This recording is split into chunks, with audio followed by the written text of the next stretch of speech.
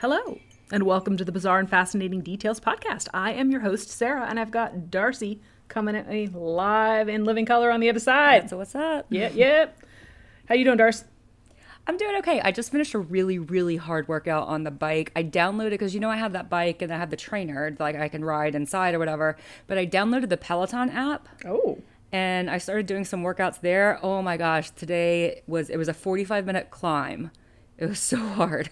So I'm ready to just veg out and just, kill it with have a glass of whiskey or something?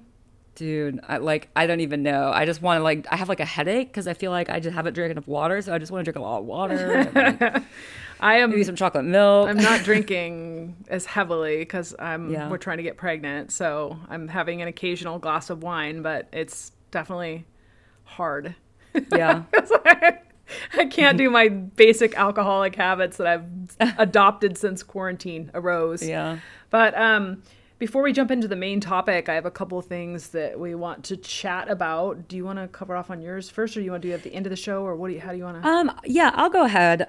So I don't make a habit of doing this. Neither Sarah and I do, but we got a review that I do kind of want to address. And it was a mostly positive review, but they do talk about how they think that Sarah and I both come from white privilege. And I wanted to address that because I'm not white. And Sarah does not come from an affluent background. I don't come from an affluent background, but I did grow up in an affluent area. And I think we need to kind of all be careful about the assumptions that we make about people based on how they sound. Right. And I understand that in some senses we can sound privileged because we are both highly educated and we both currently do have privilege. Right. But we've made a very intentional effort throughout our entire lives and our academic careers and professional careers of getting outside of our own bubble and learning about the experiences of other races. And from my perspective, I won't speak for Sarah, but from my perspective, I grew up in an affluent area of primarily white students, and I, being biracial, half black, I was always very aware that I was other. So I do not know what it's like to grow up white and affluent. I only know what it's like to grow up having what I felt like was a secret that I was afraid of people finding out, that I was not comfortable telling people that I was biracial until I was 27 and moved to California, because I grew up in Alabama, and that was a very scary thing to have people know what I felt like was a secret, because I was afraid of how people would treat me. So I just want to kind of address that because I do want to apologize if that's the way we came off. It wasn't our intention, but I do think we all need to be a little bit careful about how we make assumptions about how people sound. Right. And, I grew up in a very poor background. My mom had 5 kids, was a single mom. We had public assistance for a good portion. My dad never paid child support. We struggled. We really struggled. And I never got scholarships. I worked my way through college. Paid for I'm still paying my student loans, and will be probably until I die. And I grew up in communities where I was the only white kid in the class, and that includes college. So I don't want to come off like I'm so woke. I'm that girl who's so woke, because we all have stuff to learn. We all have to be respectful of other people, and we all have to understand our own privilege and to do our best to learn about other people and to understand everyone's story and everyone's perspective. And I try my best to do that. Am I good at it? No. Sometimes I'm not. And I apologize if I'm not, but I get back on that horse and I try to understand people's experiences and cultures and races, and I try to be respectful of that. And can we do more racial bias type stories or stories about people of color? Absolutely. That's something we're committed to doing in the upcoming year, because we both feel as though those types of stories do not get the same sorts of coverage that white women in particular get. So we are doing our best in 2021 to try to write some of that and make some corrections to try to do more stories about people of color or people that don't have the white privilege in their background. So we will do our best to try to accommodate for that in the upcoming episodes. Right? Yep. So if you have any questions or comments about that, you can absolutely send us an email. We're happy to discuss it, to talk about it, to get into discourse with people about it, because we feel like that's our responsibility as people who are out there in the social media and out there in the public eye. We have a podcast. We have a social responsibility to do our part in this situation that's going on with this country. So right, and genuinely, thank you for the very kind review and I would consider that constructive criticism, because it wasn't hurtful. It wasn't written in a hurtful way. Right. And perhaps Sarah and I just need to do a better job of talking about our backgrounds. Maybe we don't talk enough about that. And maybe that's why, sometimes things can sound the way that they sound. But thank you for the review, really and truly. Yes, absolutely. So I've got a couple things to jump into as well. I don't know if you saw this as well, but it says December will have the largest meteor shower of 2020 and a total solar eclipse and kissing planets. So if you're into astrology and into what's going on in the night skies, there's going to be some cool stuff happening in December. And they say it's an excellent month to be a stargazer. It's going to have the largest meteor shower of 2020. Have you ever seen a meteor shower? I have. It's absolutely amazing. One. But they're usually really late at night, like 2, 3 o'clock in the morning, which is probably why you haven't seen them. Yeah. This year has been rather dreadful, but these celestial events will end it on a high note. This talks about what they are, but the largest meteor shower of 2020, it's called the Geminid, and it's supposed to happen on the night of Sunday, December 13th. Wait, did we already put? No, we haven't. Okay. No, that's next Sunday. Yeah, so I'll try to post this early so people have that. And into the early hours of Monday, December 14th. The Geminid meteor shower will reach its peak. It may be possible to see 150 meteors per hour this year, thanks to a moon-free sky. Whoa. The best time to watch from anywhere around the globe is around 2 a.m. And you need to go to an area where there's a dark, open sky. The meteors will appear quickly and look white.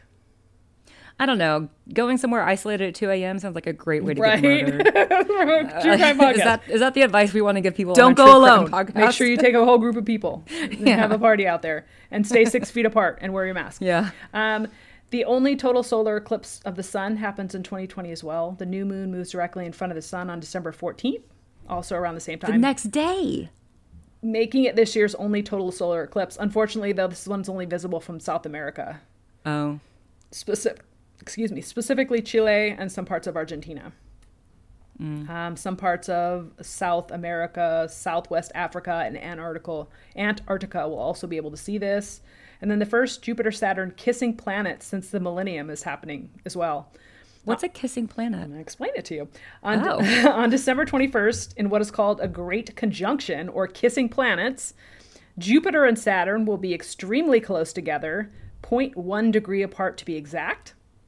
This meeting will be the first Jupiter-Saturn conjunction since 2000. Not only that, but it will be the closest one since 1623. Whoa! Which was just 14 years after Galileo made his own telescope.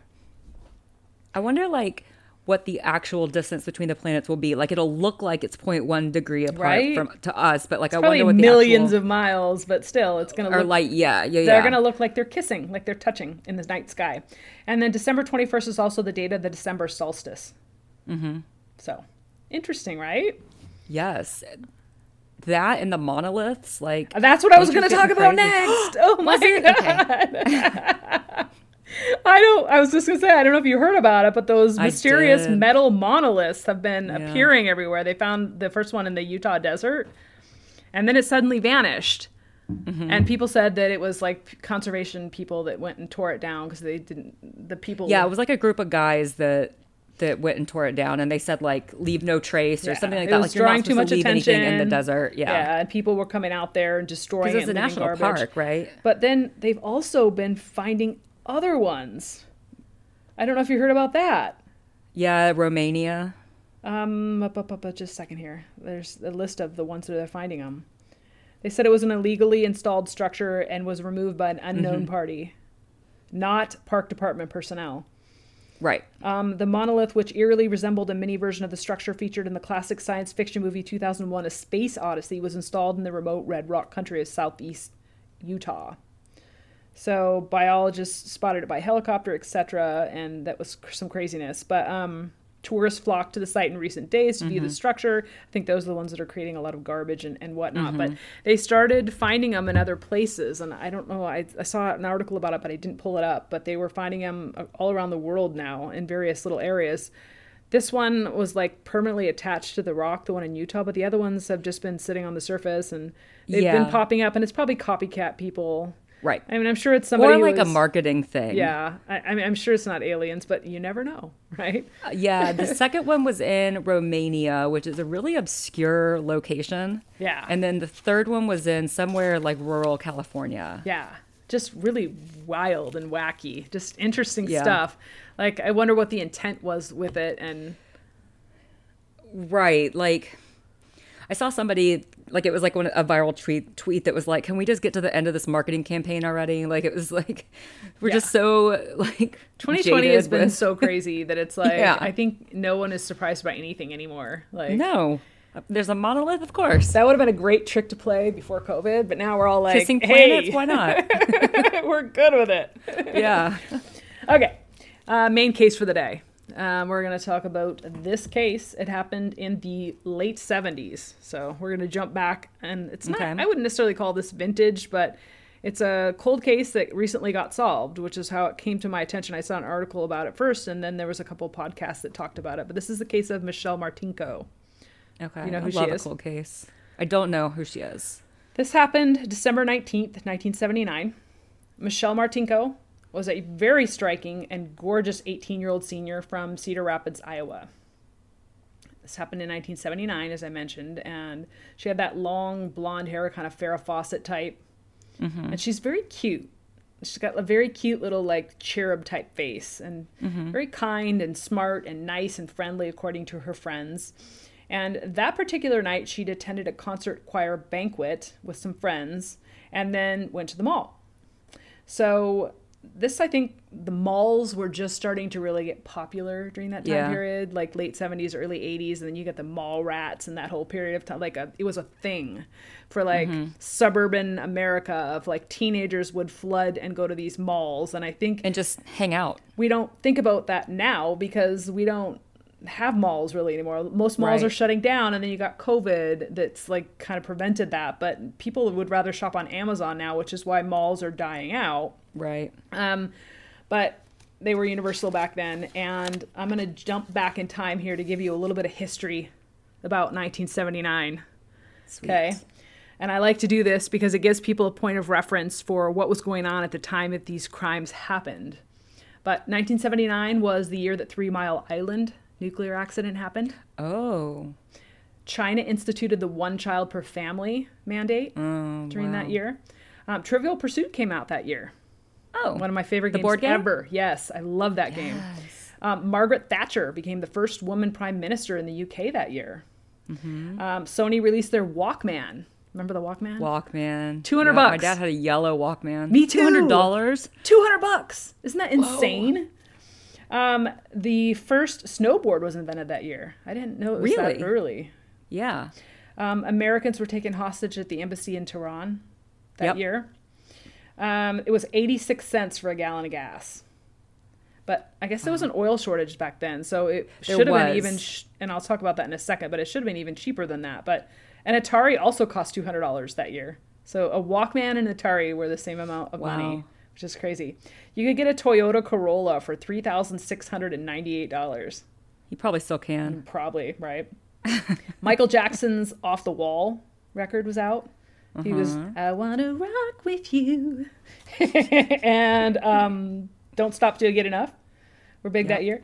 The public sector workers strike. They had a big strike in the UK. ESPN launched. This was the Entertainment and Sports Programming Network. Darcy, this should be a big thing for you. You probably love ESPN, right? Get all your updates. I mean, it might be on right now in the background on mute. Don't worry about it. Darcy's a huge sports fan, in case you haven't listened to any other episodes that we've done. Right, in case you're just turning in now. The U.S. and the USSR signed the SALT II Strategic Arms Limitations talks and treaty during that time period. There was a whole ramping up for the Russians versus the U.S. nuclear battle, and everyone was afraid we were going to get nuked by the Russians. So that was all ramping up back then. Jimmy Carter was the president. Yes, he was. Peanut farmer. Right. The dictator Idi Amin was deposed in Uganda. The Last King of Scotland. Yep. That's a great movie. An excellent movie. I loved it. The Skylab space station crashed back to Earth that year. Oh. It was the first space station, and it crashed over the Indian Ocean. They tried to get it sort of timed so that it would be in an area where it would be the least amount of population that could potentially be harmed. But I guess some parts of it landed on Australia, too. Oh, yikes. Yeah. Voyager 1 launched, exploring Jupiter's rings. So it was like a big thing. So they're like, oh, Jupiter rings, neat. Pope John Paul II visited Poland, his native country. He was the first pope to visit a communist country. Interesting, right?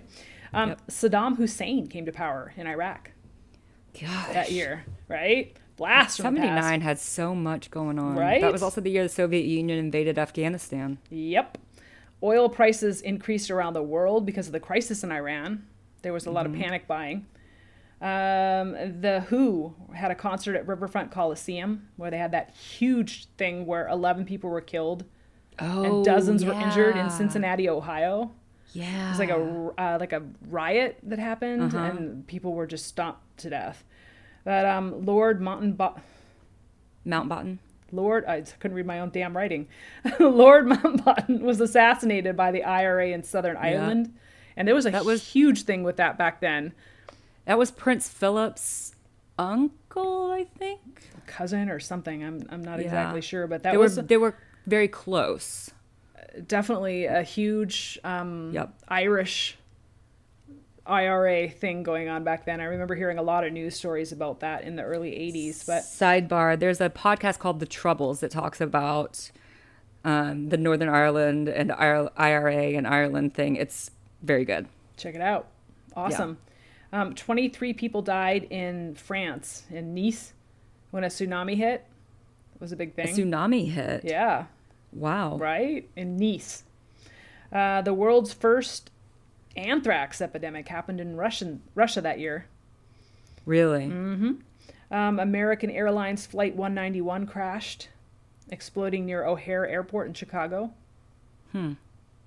Interesting, right? USSR invaded Afghanistan, as you mentioned earlier. Yeah. YMCA sued the Village People over the song of the same name. Because they were like, really? You can't be using our name. Sid Vicious of the Sex Pistols died of a heroin overdose After he killed Nancy. While waiting the trial for the murder of his girlfriend, right? Pink Floyd released The Wall. Another Brick in the Wall was a hit off that. Bungee jumping was invented that year. Interesting. Right? Bungee jump, like, I understand, but just like the concept of inventing bungee jumping seems like that was thing you so big in the 90s. I remember everybody was like, "Oh, have you bungee jumped? Have you bungee?" And I was jumping? Like, "No, I'm good. No thanks. No, thank you." The movies that were big that year were Superman the movie, Every Which Way But Loose, Rocky II, Alien, Amityville Horror, Deer Hunter, Kramer v. Kramer. Deer Hunter's phenomenal. Moonwalker, Muppet Movie, and Star Trek, the motion pic, were all huge that year. I recommend all those movies. I would go watch every single one of them. They're excellent. Deer Hunter is one of my favorite movies. And Amityville Horror is so scary, that version from the late 70s. I don't think I've seen the original Oh my God, Amityville. it's so scary. The music of that time was the Bee Gees, Love You Inside Out, which sounds super creepy. Rod Stewart, Gloria Gaynor was I Will Survive. Donna Summer was doing the disco thing. She had some hot stuff, and Bad Girls were big songs. Michael Jackson was huge. The Eagles, the Village People, the Commodores, Pink Floyd, and the Police were all doing their thing during that time period, putting out some great music. And on TV, All My Children, Masterpiece Theater, which I freaking love. I love Masterpiece Theater. My sister loved that. Love that show. MASH, Mork and Mindy. Talk about a show I love. I own the box set of MASH. My dad watched that every single day, and by default, I was forced to watch it because we only had one TV. So I've MASH. seen every single episode of that at least twice. Mork and Mindy. Yeah, classic. Excellent show. Price is Right.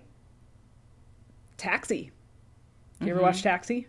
I have watched Taxi. It was on Nick at Night. My dad also loved that show. The Waltons. Three's Company. Three's Company too. The Young and the Restless. Love Boat. Charlie's Angels. Dallas. Happy Days. Little House on the Prairie. Different Strokes. Quincy. Family Feud and Saturday Night Live were all like what everyone was watching on the television back then. So that's... And 79 was turbulent. Yeah, to say the least. So I'm going to jump back into the case here, back to Cedar Rapids, Iowa. And Michelle Martinko was at the local mall. This is kind of... it had only been open for a few months, and it was kind of the happening spot to be. It was called the Westdale Mall. And this is a little bit before Christmas, obviously December 19th, as I mentioned earlier. And Michelle had left shortly before the mall closed at 10 p.m.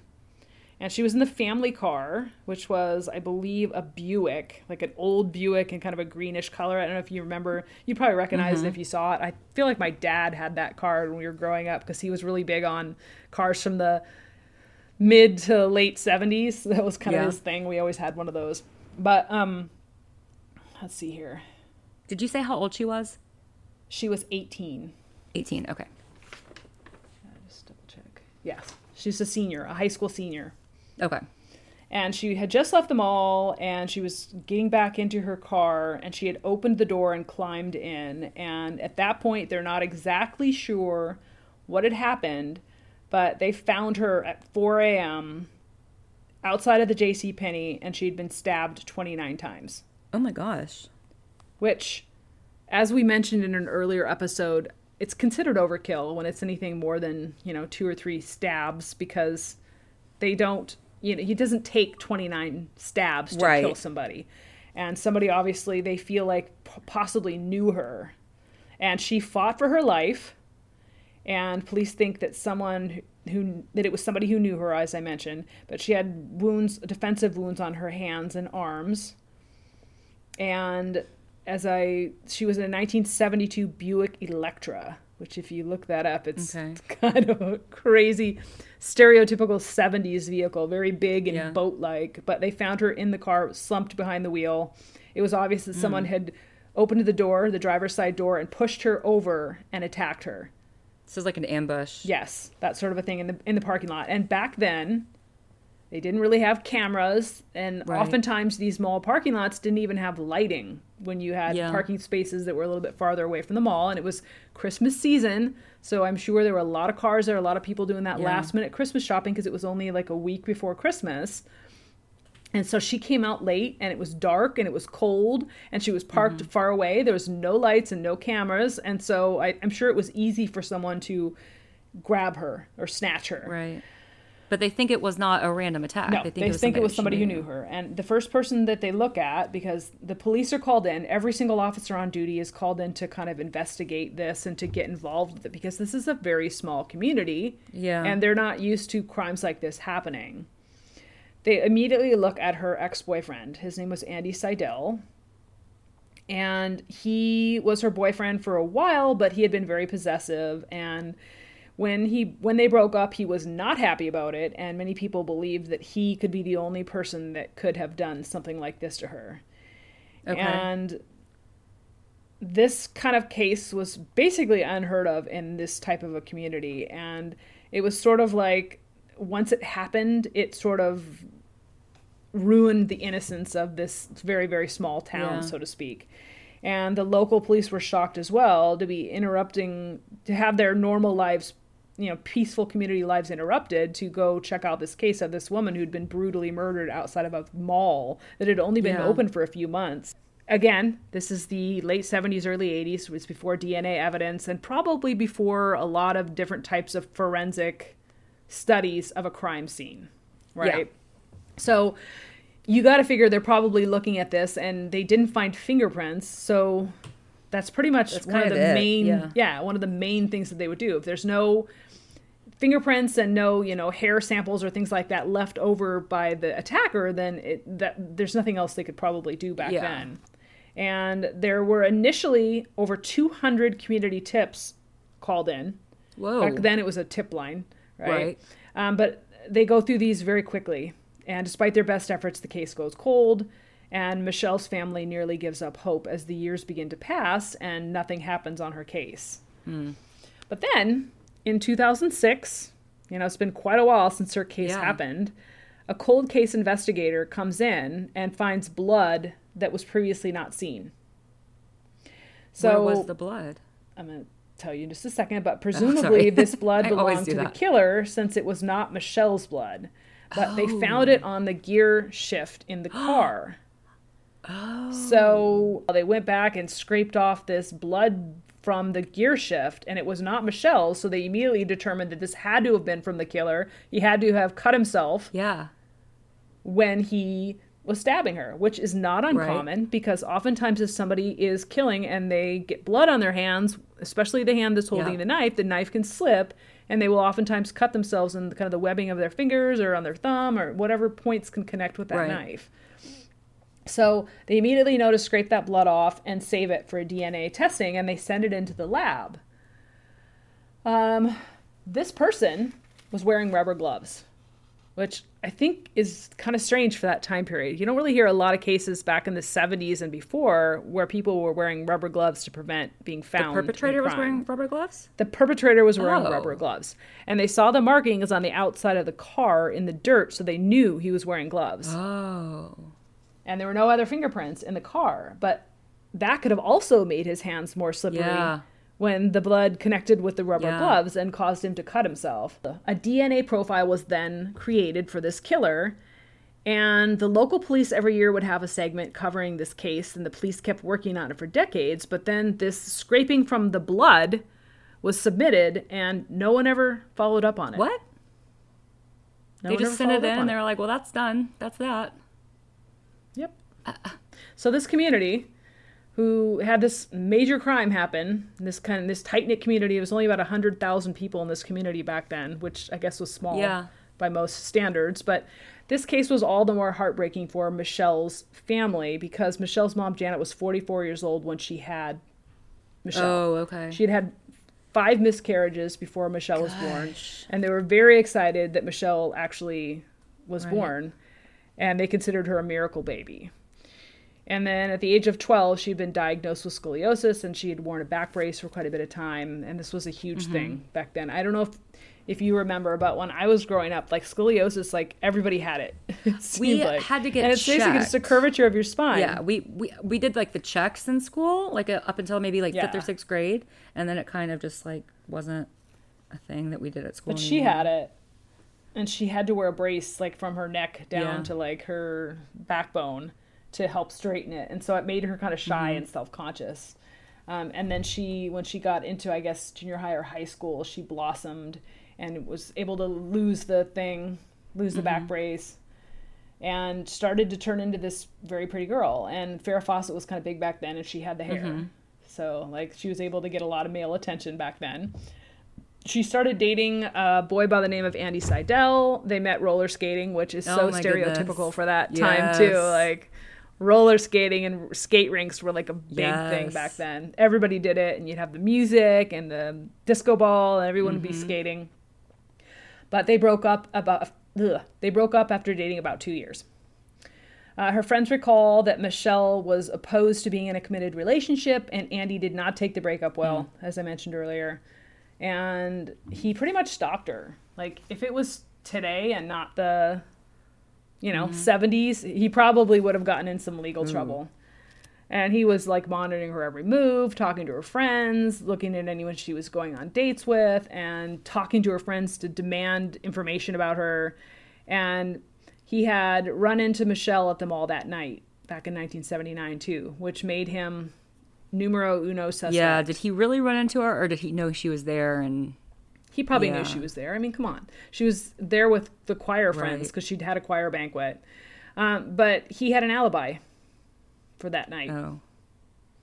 And he said he'd gone home after the mall closed, and his mom provided his alibi, which was called into question because we all know that moms definitely want the best for their child, and a lot of times they're willing to kind of stretch the truth because, God forbid, my son would never do something like that. Right? I'm telling you, I've not had this conversation with my mom, but I really think she'd be like, no, I'm not going to lie for you. Mom would be like, no, I have a moral obligation. Have that conversation with your kids, folks. Tell them you'll turn them in. So there's a lot of people out there, though, a lot of moms out there that just have a very hard time believing their child could do anything bad. Sure. I raised that child. He was in my womb for 9 months, and there's no way he could do something this awful. Which, it is what it is. The police looked into all the men who knew Michelle and who dated her at the time, and they continuously went back and combed because they knew there had to be something with that information that they had not noticed before. And they also noted that Andy's behavior at the funeral was like really suspicious. He was very, very emotional, sobbing, trying to crawl into the casket, etc. The lady doth protest too much kind of a thing. Yeah, very, very unhappy, and he kept telling everyone, I have to know who she loved when she died. What? Which, really? Dude, chill. Yeah, she's dead. Settle down. This is insane.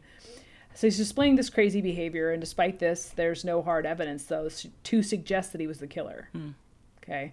They look at his alibi. They don't find any DNA evidence from him in there. They decide, yeah, he's a suspect, but he's not going to be a primary suspect. We'll keep him on the peripheral vision over here.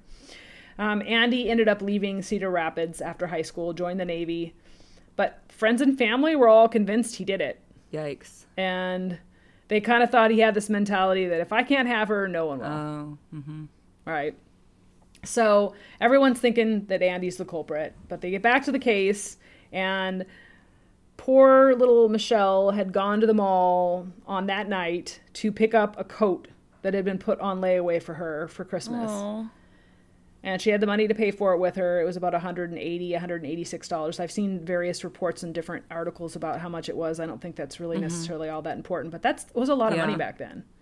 186 was probably around, $500 to $800 now. Like it's a significant amount of money, enough to kind of make her a target of somebody who might want to rob her, is what they were thinking. So they started to look at potential for someone who may have saw that she had that money, because friends at the mall said they saw her and that she was kind of not flashing it, but that she was innocently, kind of maybe naively, like had the money out not very careful in the open. When she wasn't careful about it. Yeah. And they were like, hey, sweetheart, you need to put that money away because someone's going to see that and try to grab it or do something bad to you. So put the money away.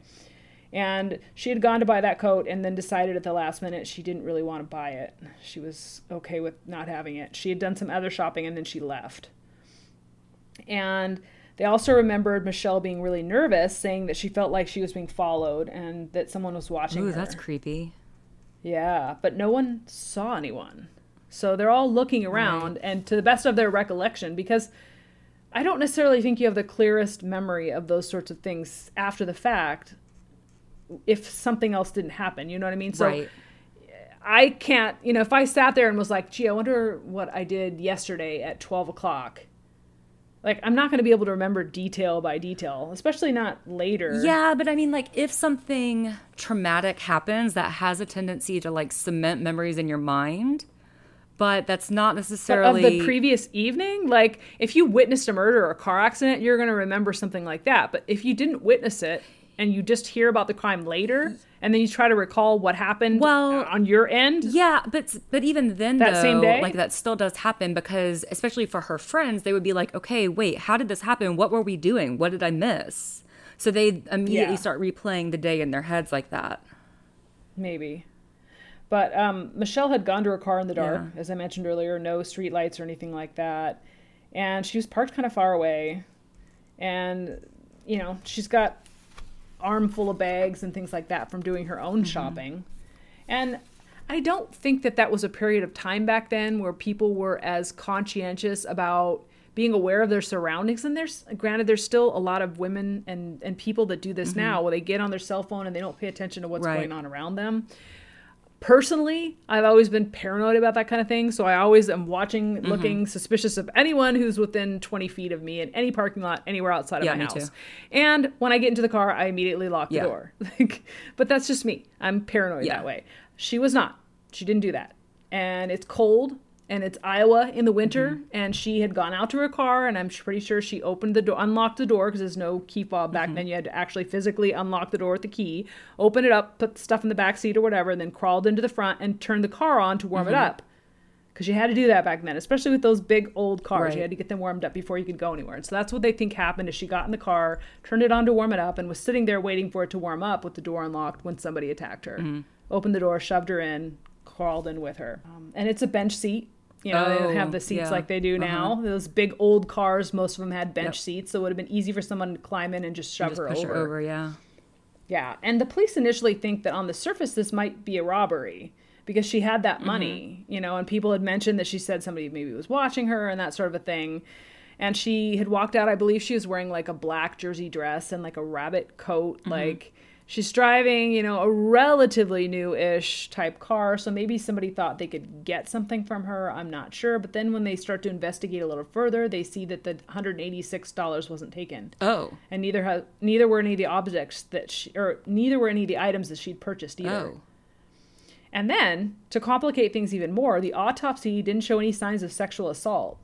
So you got no sexual motive, you've got no robbery motive, so why did this person kill her? And they start to think even more, because of the overkill and the suspicion of Andy, that somebody had to have killed her that knew her.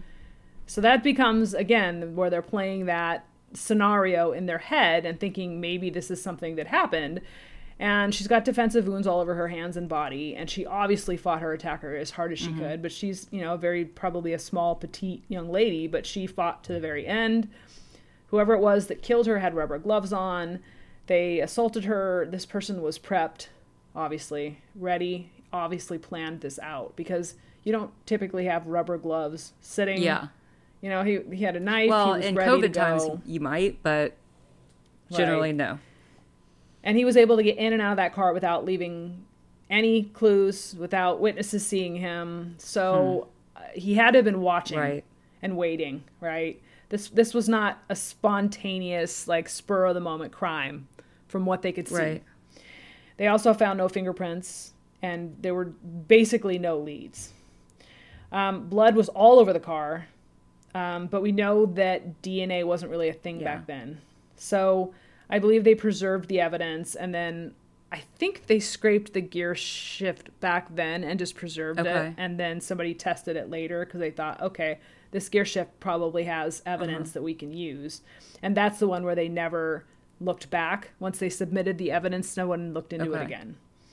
So all of the case information, all of the evidence that was there, all the scrapings, all the samples, the clothing, her dress, and the scrapings from the gear shaft had all been put away, filed away. Luckily, they were smart enough to preserve it for a later date, realizing that they might have the technology later. 2005 was when detectives started looking again through the files and found that gear shaft and sent the blood in from the gear shaft and then never looked into it. But the detective that actually started working on the case again had gone to school with Michelle. Oh. So there was kind of a special, there was a special connection there. He remembered it. It had bothered him all those years, and he was determined to take this case on and find out who killed his schoolmate. And DNA was a new forensic tool that was just starting to explode on the scene in early 2000s. And the detectives looking at Michelle's case start going through it with a fine-tooth comb, because they are absolutely positive they can find something in here that wasn't looked at before and that can be re-examined now to find more clues. And they look at that blood from the gear shaft. They find the DNA evidence that had not been looked back into after it was submitted to the lab, and they come up with a male DNA profile from that. And they determine that this man who killed Michelle likely cut himself, despite having gloves on, from the slippery knife. And detectives then take Michelle's dress from the same night. It was a black jersey dress from the evidence locker, and they test it too. And they find that the blood on the dress also was from a male, and it matched the DNA profile from the gear shaft. Okay. Likely this is their killer. So at that point they're like, okay, we've got this. We're on a roll now. We've got enough to kind of help us go. And they throw this into the CODIS database, thinking, okay, we're gonna get a hit on here, because they want to know who this DNA belongs to. And unfortunately, they don't get any hits. It's with this nationwide DNA database. That's not entirely surprising, because typically only those who are arrested for a felony crime would have been in there back then. And we've talked about other cases in the past where killers, they found DNA evidence, but they couldn't find him in CODIS. I believe the cases of McKella and the Tacoma Girls episode, those men were never committed any other crimes that we know of, and therefore were not in the CODIS database, and neither was this one. The police start combing through males anywhere near that night. And they start asking them to give DNA voluntarily. And they convince dozens to give DNA, including Michelle's old boyfriend, Andy Seidel. Mm-hmm. All of these samples come back negative. Police are stumped. Even Andy, good old Andy Seidel, who nearly jumped into the coffin with Michelle and acted all crazy. So he's just a stalker, not a murderer. Yeah. He's just a creepy stalker. He didn't have anything to do with her death. In the meantime, though, Michelle's parents both passed away. So they never got to see their daughter's killer found. The police collect 100 samples, 100 DNA samples from different volunteers of men within that area at that time. No matches. So the police are really like, okay, this is stumping us. We've got to find another tool to do this. And they asked the FBI to get involved to create a profile. And in 2015, new detectives get involved in this case as well. And the DNA technology available then allows them to use DNA to find eye color, hair color, race, and even a picture of what the killer may have looked like. Yeah, phenotyping. And they do this with Parabon Nanolabs in Virginia, which we've talked about before on several other shows. And this particular company in Virginia gets involved in the case, and they take the DNA and they create a picture of a potential suspect. And it's creepy. They make this portrait of this guy, and they call it a snapshot. They put the face on the killer and the suspect. He's a white male, blonde hair, blue eyes. The genetics were narrowed down, but not for age or hairstyle. Okay. So Parabon actually creates multiple sketches with various different ages and hairstyles to kind of give the public an idea of what he may have looked like back then. And after they release these to the media, hundreds of tips come in. And then the Golden State Killer case popped up in 2018. So the Golden State Killer case was solved through DNA database matchup with genetic genealogy. They charted the DNA from one family member to another, creating a genetic family tree.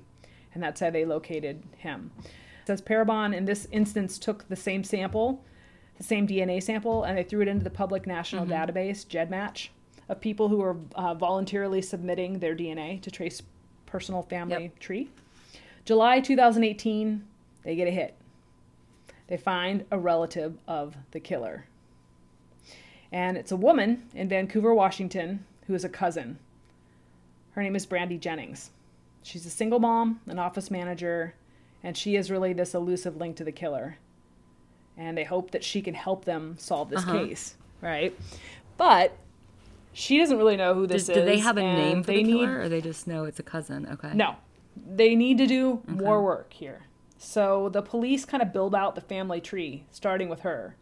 They go all the way back to the great-great-grandparents, and they look into genetic records, birth records, marriage records, gravestones, etc.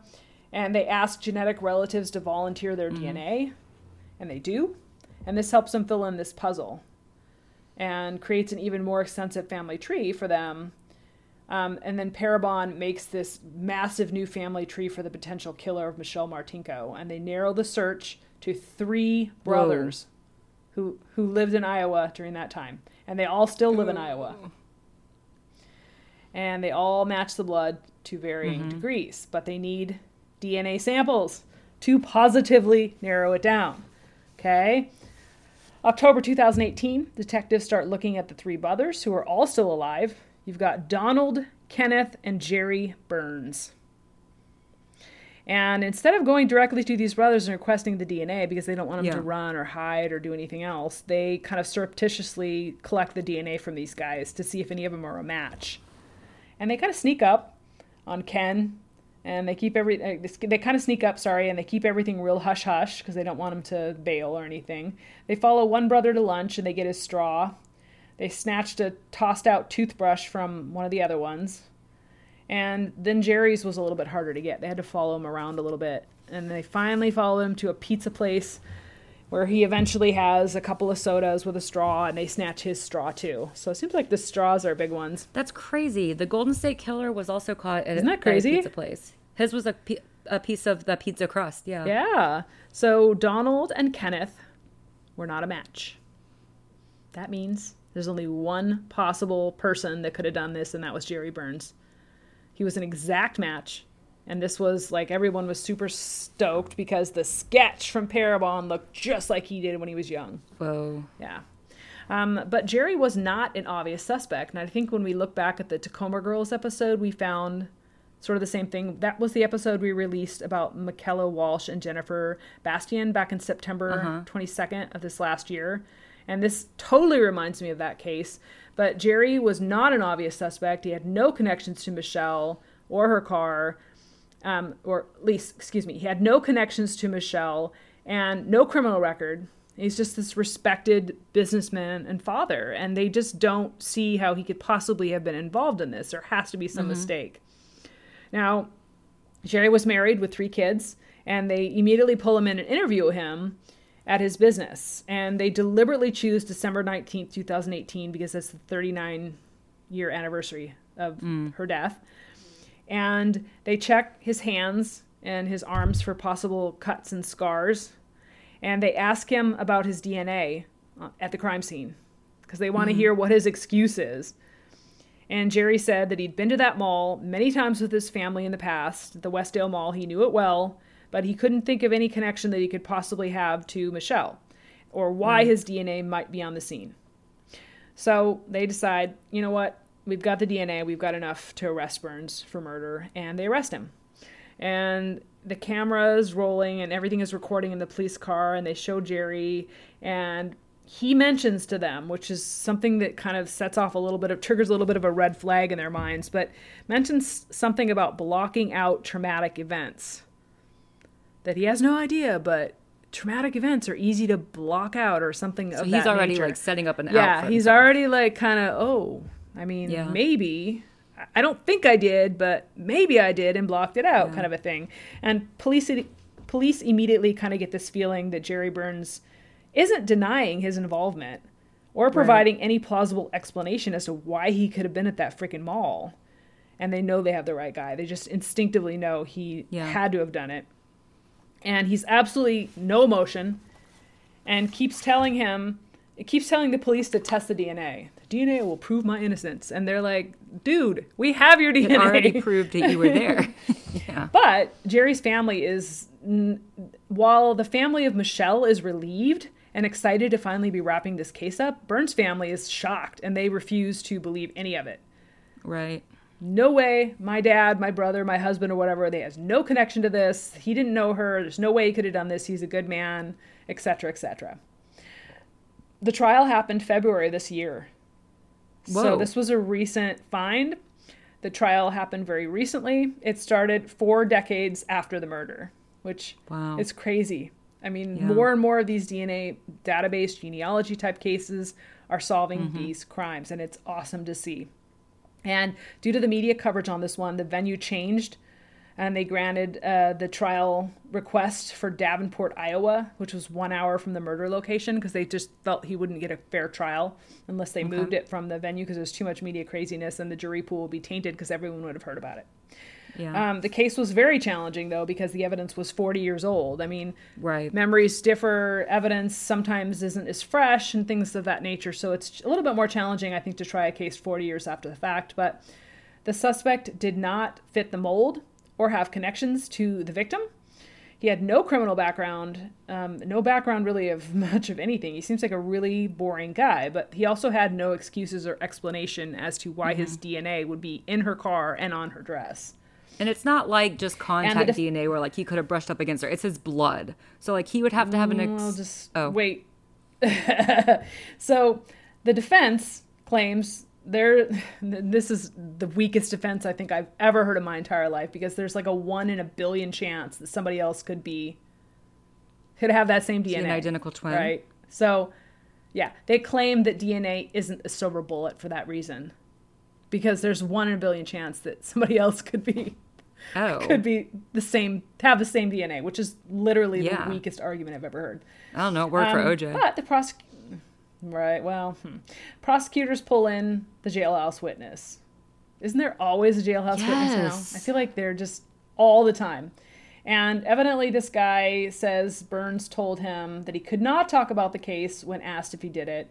And he said that either way, he wins because he had the chance to live his life free for 40 years, which sounds highly suspicious. That's callous. He also Jesus. said, he was like playing cards with this dude, and he said to this guy that if he didn't stop feeding him the cards, or if he didn't stop winning at cards, he would have to, quote, take him to the mall. Wow. Unquote. Yeah. And so this witness was like, yeah, that's hella creepy. I'm telling the authorities. And he did. And the defense called in a molecular biologist. Get this. And this is the point about the DNA. They admit that the DNA in the car belonged to Jerry Burns, but that how it got there was not because he was the killer.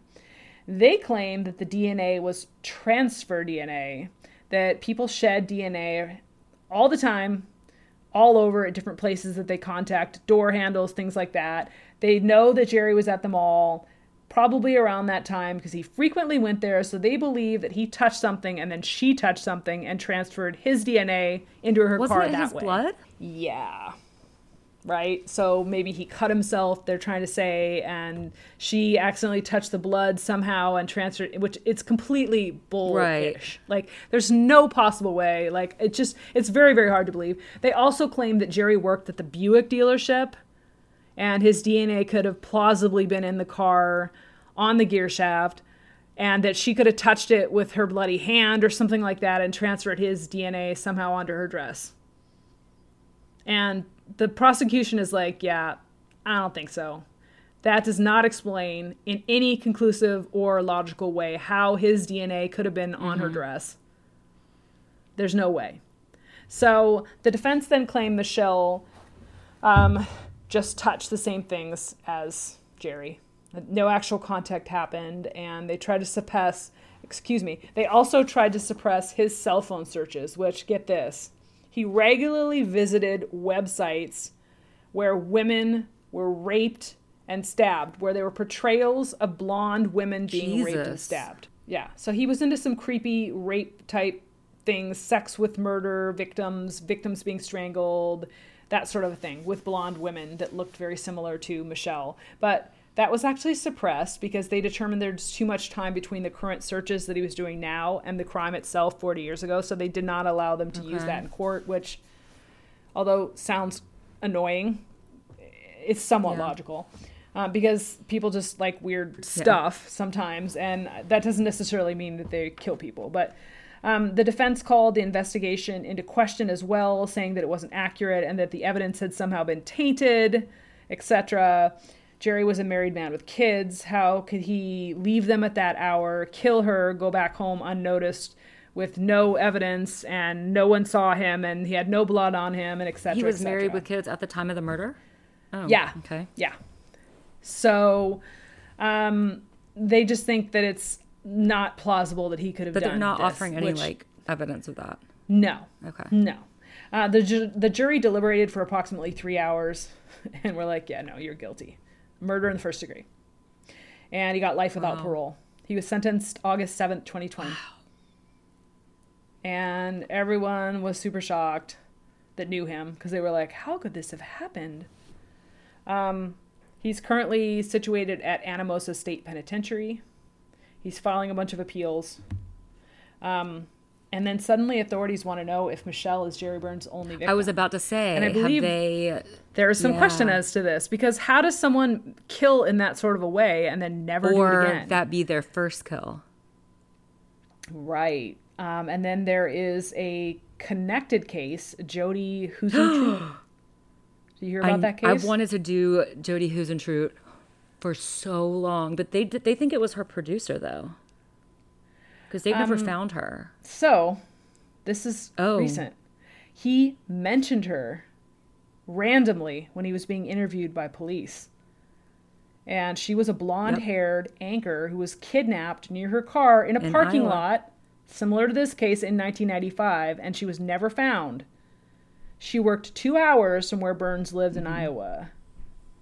Now, authorities want to make it clear that no evidence has been found that links him. But then again, there was very little evidence linking him to this first crime in the 80s. So it is or in the late 70s. So it is probable that he perfected his skills to the point where he did not leave any evidence in the other case. That's probable. Do we know the circumstances of why he brought her up? They don't. He just mentioned her in the interview room. They suspect he was involved in other crimes, and investigations are ongoing currently. Whoa. So, interesting. Very, very interesting that Jodi Huisentrup case is a very high-profile one because she was a news anchor, and he has some probable connections to it, and just the links to that woman looking very much like Michelle Martinko, and same sort of a situation, grabbed from a car in a parking lot, sort of a thing. That's his MO. Yeah. So, stay tuned for further details. For real, because I've been wanting to do the Jodi Huisentrup case for a long time. And now I might have to write it up now. That was 1995? Yeah. So some number of years after the Michelle Martinko case, a good little grip of time in between there, but it is possible. Right, yeah. Right? And I think one of the main reasons I've avoided doing it is because I feel like just listening to the podcast that I've heard about it so far, it sounds as though they're close to finding someone, and there's been a lot of clues that they've explored, and I just keep expecting every day to hear that they've discovered who it was that did it. And a lot of these cases are popping up that way, like the Golden State Killer and things like that, where, years pass and suddenly they re-examine evidence, start looking through the files again on a lot of these old cold cases, and then suddenly, lo and behold, bam. Yeah. They find the killer. Wow. And it's a very, very exciting moment for true crime lovers to know that they've caught these guys who thought they got away with murder. That's like one of the, because I've talked about this before, like I love a disappearance story, not like in a bad way, but like they are my favorite stories. Right. And outside of Maura Murray, which is the one everybody knows, Jodi Huisentrup is one of the ones that I've always followed, because like I go back to it every now and then, because it is like they don't actually know what happened to her. She was supposed to go in to like work the 5 a.m. like morning shift or whatever, and she left her house. They know she left her house, but then she didn't make it to her car, and like they don't know what happened. She's just gone. I've heard so many alternate kind of Reddit type theories on that case too. It's super fascinating. And I know I just had a big thing where I was talking about we're going to do better to cover more like cases of minorities. And here I am picking two blonde-haired, blue-eyed, whitest of the white girls in mid-America to talk about. But I had seen this case pop up as a critical solved case that was a cold one, and I just felt particularly compelled to talk about it for a while now. And then to hear the other podcasts pop up on it, I was like, wow, that's an interesting case because of the links to kind of the Golden State, and then the links as well to the possible murder, not the possible murder, but to the murder of Jodi Huisentrup. Wow. I did not expect that twist to be in there. Right? Just threw a little gnarly one in at the end for you, a little knot, just in case you thought you were sure just on getting this settled one. in. But it does. What?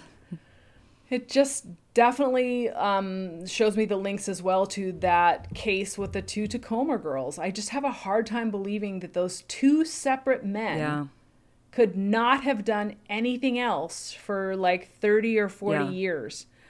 When you take the time to stalk and kill another human being, I don't think very often that it's a one-time thing. Right. You had to at least attempt other ones, have other crimes. It just is so very, very, very rare that it's a one-time thing. And then when you compound that with the fact that it was two separate men. I know, and that they were not related. That was so wild about that to me. And neither one of them did anything else or had any kind of criminal record. I just find that incredibly hard to believe. So either that or they just did a really, really good job covering up their evidence and covering their tracks. Wow. So in any case, you have anything else to add, or do you want to wrap it up? Let's go ahead and wrap it up. Yeah, it's a good solid episode. And if you we're going to go ahead and wrap the episode up now. Please rate, review, and subscribe. It's very, very helpful to us. It helps us rank higher in searches, and it helps us improve for the listeners as well. If you have any comments or suggestions, you can shoot us an email at thebfdpodcast@gmail.com. Social media? Yeah, we are at the BFD Podcast on both Twitter and Instagram, so we will post all kinds of pictures and references and info there too. Yeah, we'll post some pictures of Michelle and Jody as well, and then Jerry Burns, so you can see what this creep looks like. And please join us again next week when we talk more about weird, wacky, and wild cases. Good night, podcast peeps. Stay safe. Keep it real. Always lock your door when you get into your car at the mall or any other parking lot. Lost my train of thought. And always live your best life. your very best life. And always live your very best life. Bye. Bye, guys.